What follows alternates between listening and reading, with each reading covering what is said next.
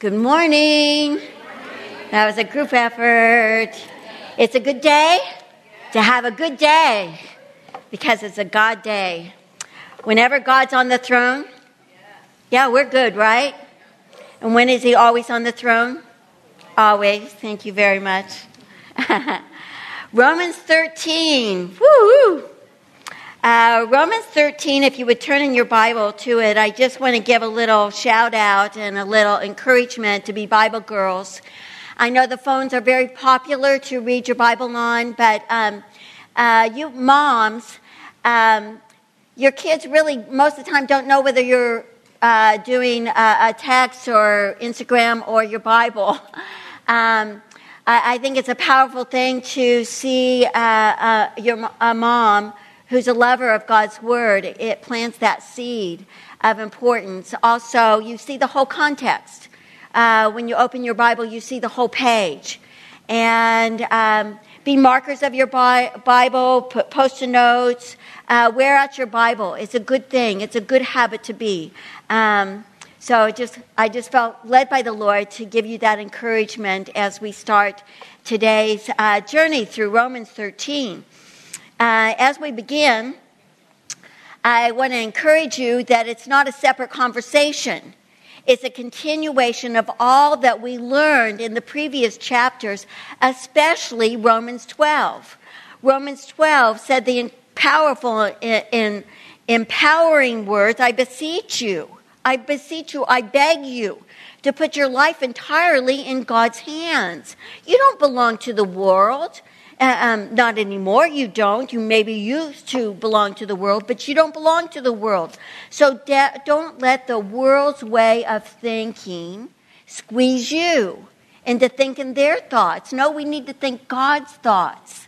That's why the Word of God is so important to us, that we know what He thinks, we know what He says, we know what's on His heart, and it penetrates our very being. Don't let the world squeeze you. You need to decide to be God's, all in. When our life belongs to Him, He gives us a renewed mind, as we talked about last week.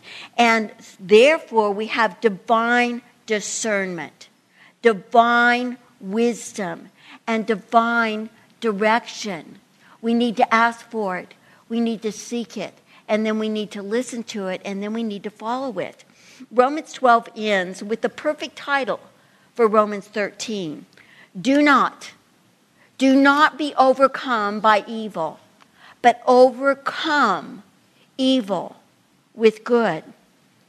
The great black scientist, George Washington Carver, was a Christian.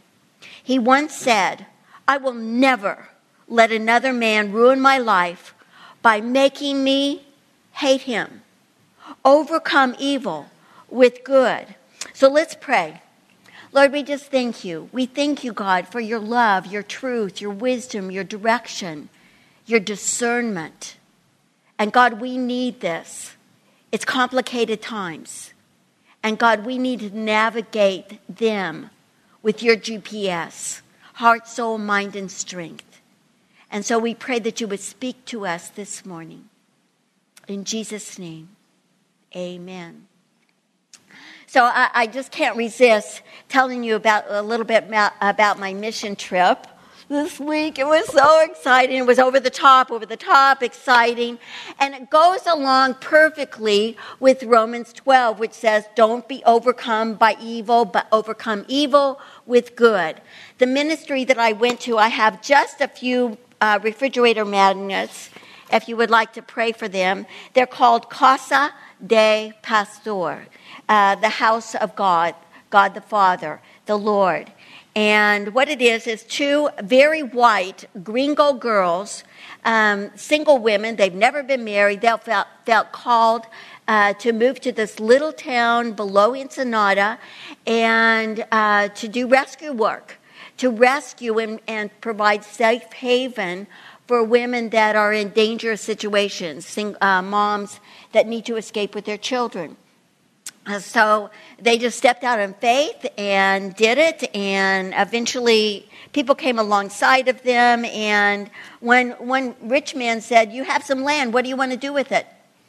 Lisa, one of the missionaries, said, I would like a Hotel 6 complex, and I'd like a courtyard in the middle and a big kitchen and classrooms below. Might as well say what you want. He said, all righty, and he built it. And so these women escape and have a safe haven. Well, you guys, we asked for clothes, and oh my goodness, I couldn't hardly walk in my living room. I had so many bags. I couldn't take my hairdryer because I wanted to squeeze one last jammies in the corner of the car. Well, a divine appointment it was. The first morning I was there, I was sitting across the table from one of the leaders. Her name is Jeannie Sue. And she got a call, and she was chatting. I could tell that a church in Mexico had called her, and there was a woman in danger and had to escape. And Jeannie Sue just said calmly, okay, put her on a bus. She's ours. That means lock, stock, and barrel. When you take in a woman, you have to, and she arrived with her clothes on her back, on her baby's back. She had to dress her baby as a boy, so that she wouldn't be detected as she escaped for her life. So she arrived with the clothes on her back. And I'll tell you, in those sacks, we have enough clothes to last that baby till she's 5. And enough clothes for that darling, sweet, tender-hearted young woman because of you. Because of you. And we need to live this truth. No matter what's going on, there's government. And in Mexico, in some areas, the government is not safe. It's very corrupt. Anyway, moving on. Again, Romans 12 ends. Do not be overcome by evil, but overcome evil with good. Romans 13 starts out with these penetrating words. Let every soul be subject to the governing authorities. For there's no government, no authority except from God, and the authorities that exist are appointed by God. The Living Translation puts it this way: obey the government. For government is God's idea, and He put it there. So what does that mean exactly? It means, again, that government order is God's idea. He's a God of order. He's not a God of chaos or disorder or anarchy. Even the animal kingdom has organizational leadership. If you've ever seen a big flock of geese flying south, they have a point bird that leads the way. And the rest of the birds go in a V. And he navigates the streams of air and the direction. Organizational leadership in the elephant herd. When there's danger to the herd, it's the dominant male that leads. But when the herd needs water, it's the oldest female that leads. Beehives are organized, ant colonies are organized, and people dwell better together when there's organization and leadership. Absolutely. For us right now, it's interesting that this chapter comes right on the heels of the most controversial and heatedly debated election, I think, in the history of our nation. So what if? What if the government right now isn't the one you voted for? What if? What if you voted for this government, but later on you go, oh my goodness, they're bringing in things that are contrary to my moral values. What happens then? But we must remember that the first people that received this letter and read it were Christians. And where did they live? Rome. And who was the leader? Nero. And the very name, Nero's name ranks in the top 10 lunatic rulers. Immoral, irrational leaders of all time. Top 10. So, how could that possibly have made sense to them? How could it? And for Paul, how could his own words possibly make sense to him when he was under Roman guard? on a Roman prison ship and sitting in a Roman cell? How could that possibly make sense to him? Well, in this chapter, God walks it out for us, starting with number one. Number one is respect for authority. So let's read on and just get the gist of it. Again, let every soul be subject to authority. Therefore, whoever resists the authority resists the ordinance of God, and those who resist will bring judgment on themselves. For rulers are not a terror to good works, but to evil. Do you want to be unafraid of authority? Do what's good, and you will have praise from the same. For he's a minister to you for good, but if you do evil, be afraid. For he does not bear the sword in vain. For he is God's minister, an avenger to execute wrath on him who practices evil. Therefore, you must be subject not only because of wrath, but also for conscience sake. For because of this, you also pay taxes. I'm going to pause that and back up and just stop at 5. So let's talk about that authority situation. Laws, in a good sense, and law enforcement are good. When I was 16, I got my driver's license the day I turned 16. I failed the first time, got in the line a second time, and got my license. Probably wasn't a really good idea for anybody. Within the first few months, I had gotten 3 traffic tickets. They took away my license. Probably saved my life. And other people's lives, probably.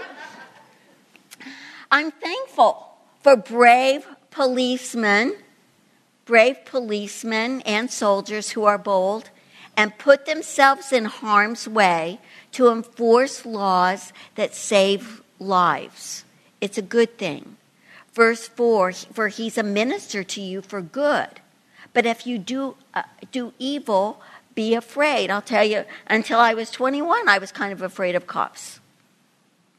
I still slow down when I see one.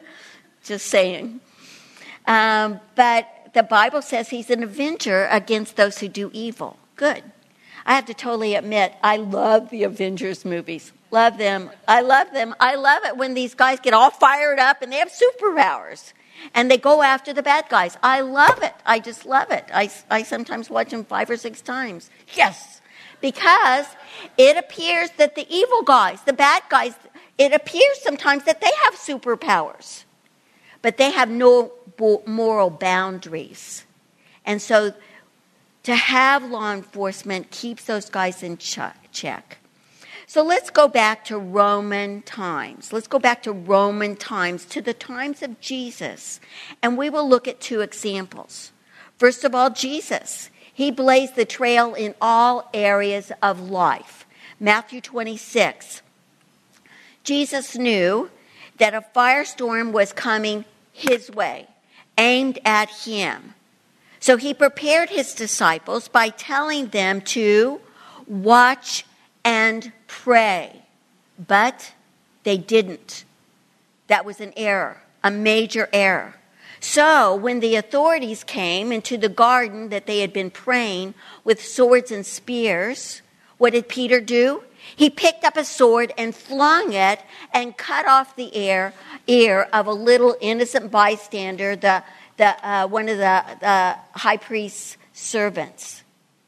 And what did Jesus? I can just see the look on Jesus' face. He said, Peter, put away your sword. Everyone that lives by the sword will die by the sword. Basically, he said, Peter, that's not our way. That is not our way. That's not the way we're going to do this.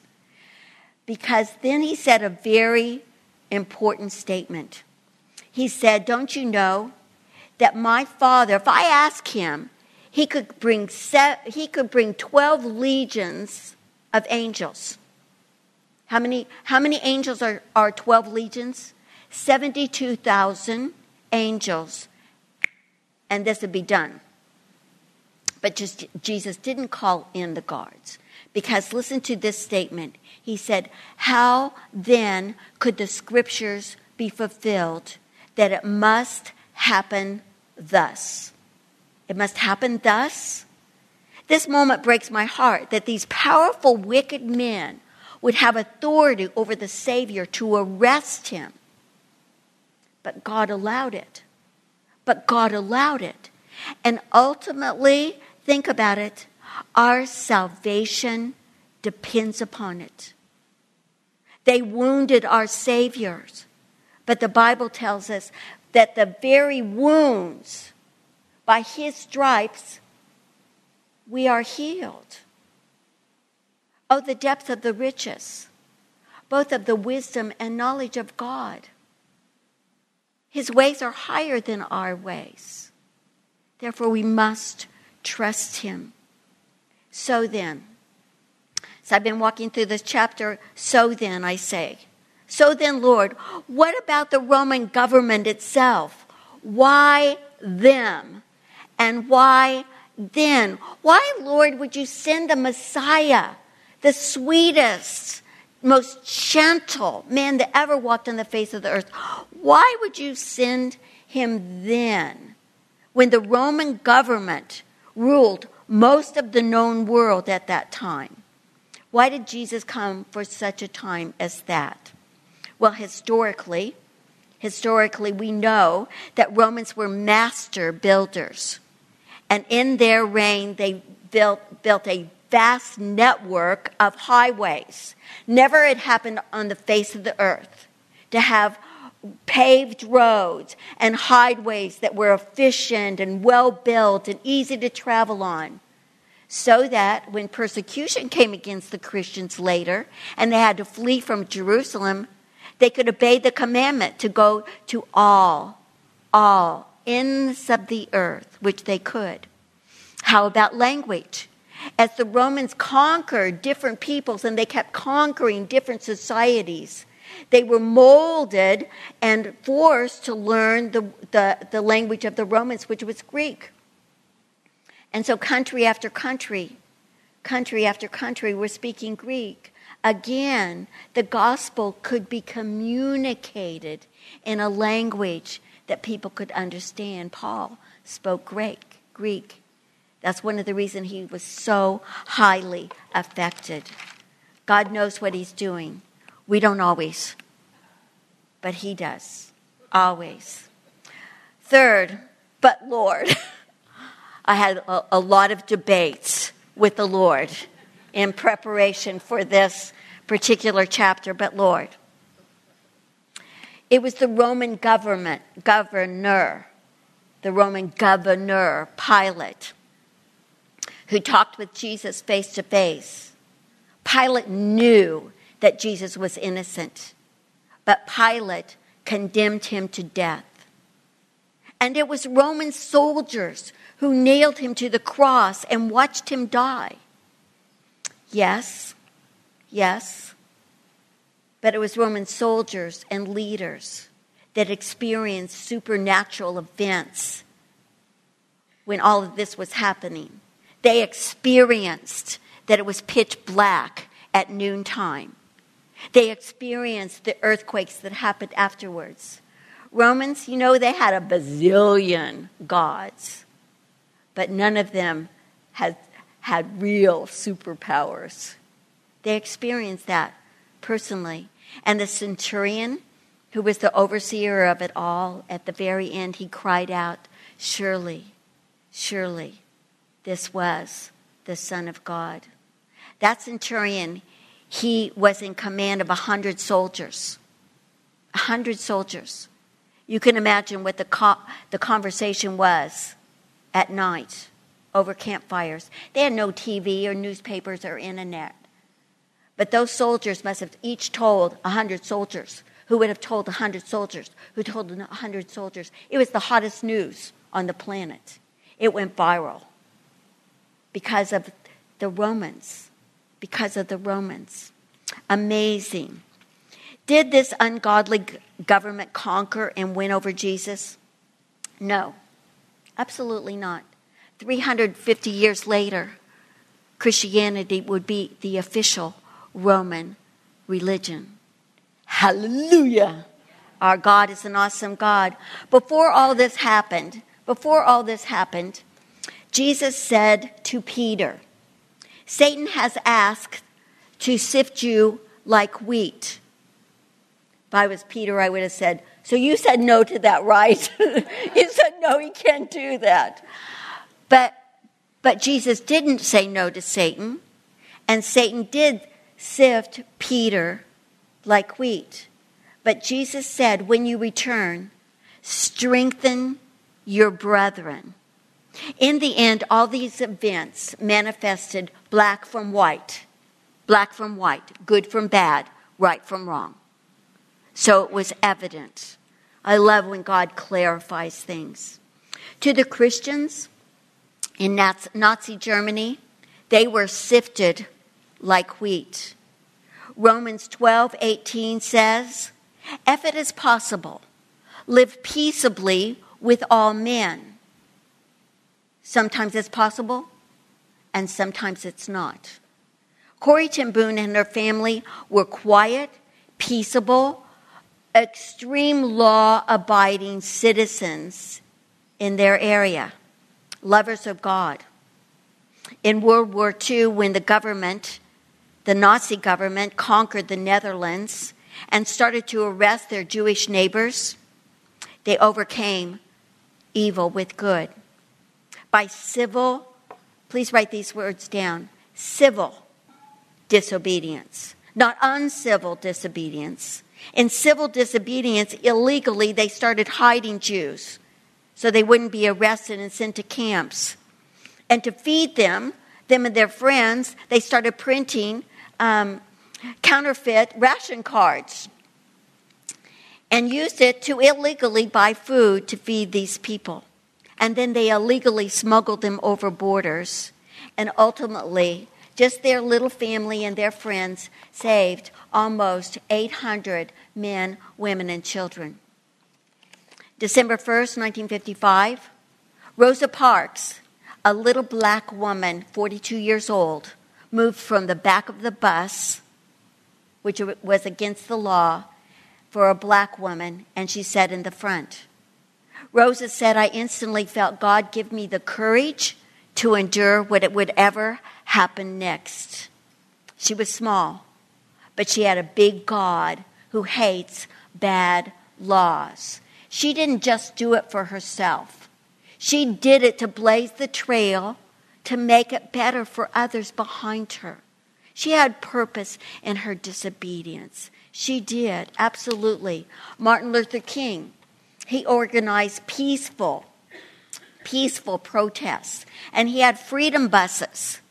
But on those freedom buses, they had the law of God. And he would say to the people that rode them and who were to go to protest, he said, you must love your enemies and turn the cheek. If you can't do that, get off the bus. And I believe that God wants to say that to us. There's a right way and there's a wrong way. In the late 1800s, groups of Christians formed the Underground Railroad. I've driven through some of those towns and followed the trail of the Underground Railroad. It's awesome. It's awesome what they did. And they did it to help slaves escape from the South to the North. Civil disobedience. It was illegal and dangerous, not just for those that were rescued, but for the rescuers.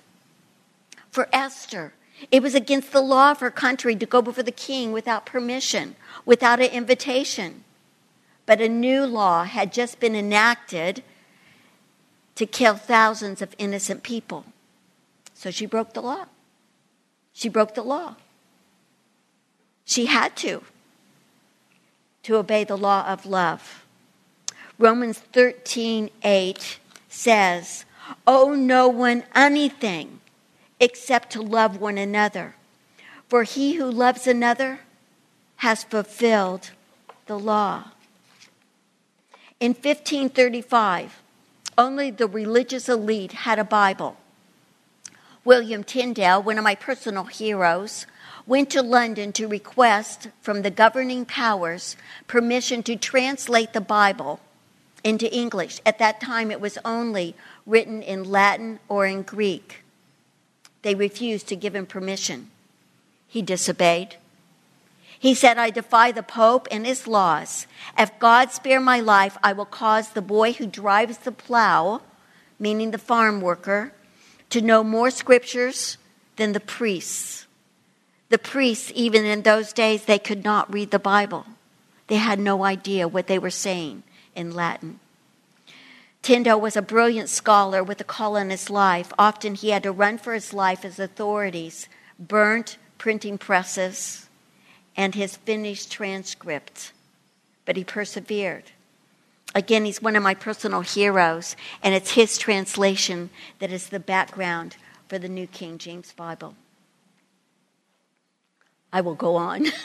just a few more illustrations.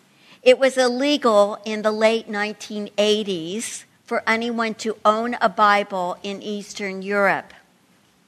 But my husband George went behind the Iron Curtain with Brother Andrew, and to smuggle Bibles, they would have to go through dark alleys, meeting strangers in the middle of the night. They would have to bribe crossing guards. They used American candy bars and American cigarettes. But one Bible for an entire church was priceless.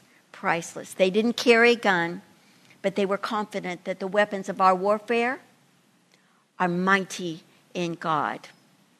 Now moving on to verse 7.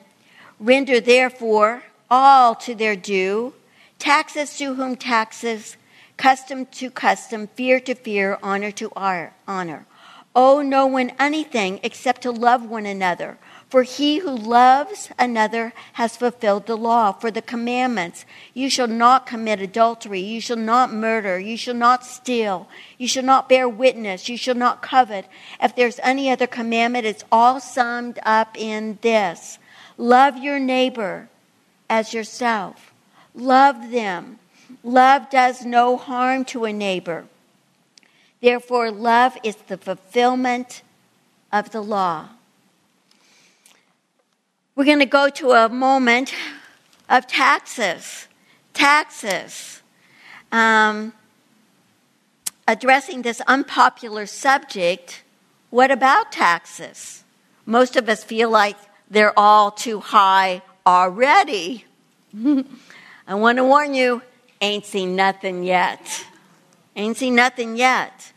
So does civil disobedience apply in that? Well, Jesus said, render.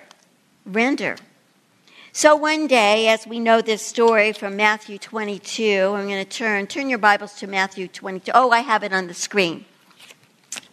There was a clever trap and a penetrating answer from Jesus about a question as they brought to Jesus. I do need to turn to Matthew 22. Sorry. Oh, here it is. Here's my bookmark, I think. Sorry. Maybe not. Grabbed the wrong Bible this morning. I'm just letting you sink this in. So, one day they came to him and asked him this question: "What do you think? Is it lawful to pay taxes to Caesar or not?" But Jesus perceived their wickedness. "Why do you test me, you hypocrites? Show me the tax money." So they brought him a denarius. And he said to them, "Whose inscription and image is this?" They said to him, "Caesar's." Jesus was so smart. He said, "Therefore, give to Caesar that which is Caesar's." But he said something very important. As we look at this next slide, render to God the things that are God's. Whose image is on you? Well, God says when he made man and woman, he said, in the image of God created he you. When you look in the mirror, whose image do you have on your face? As you look at people all around you, the beautiful faces. I love Bible study. I love looking at your faces. I love looking at your children. People are made in God's image. And again, he implores us to put your entire life in his hands. What a good word that was about all of this. So Jesus said, whose image is this? As we look at the heart of this chapter, as we see this in our lesson this week, we saw some examples. We saw some examples of Shadrach, Meshach, and Abednego. I believe that Daniel in Daniel 6 is probably the most complete package. Many of you know the story, and your children probably know the story of Daniel and the lion's den. But truth is, if you just know that little piece and that piece is kind of clear to you, you are missing the package. It is a gorgeous package. We need to be readers of the entire story. The whole book of Daniel is a complete masterpiece.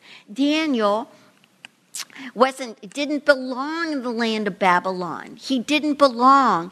In fact, it was because of disobedience, ungodliness in his nation Israel, that the Babylonians had completely destroyed their cities and took them captive.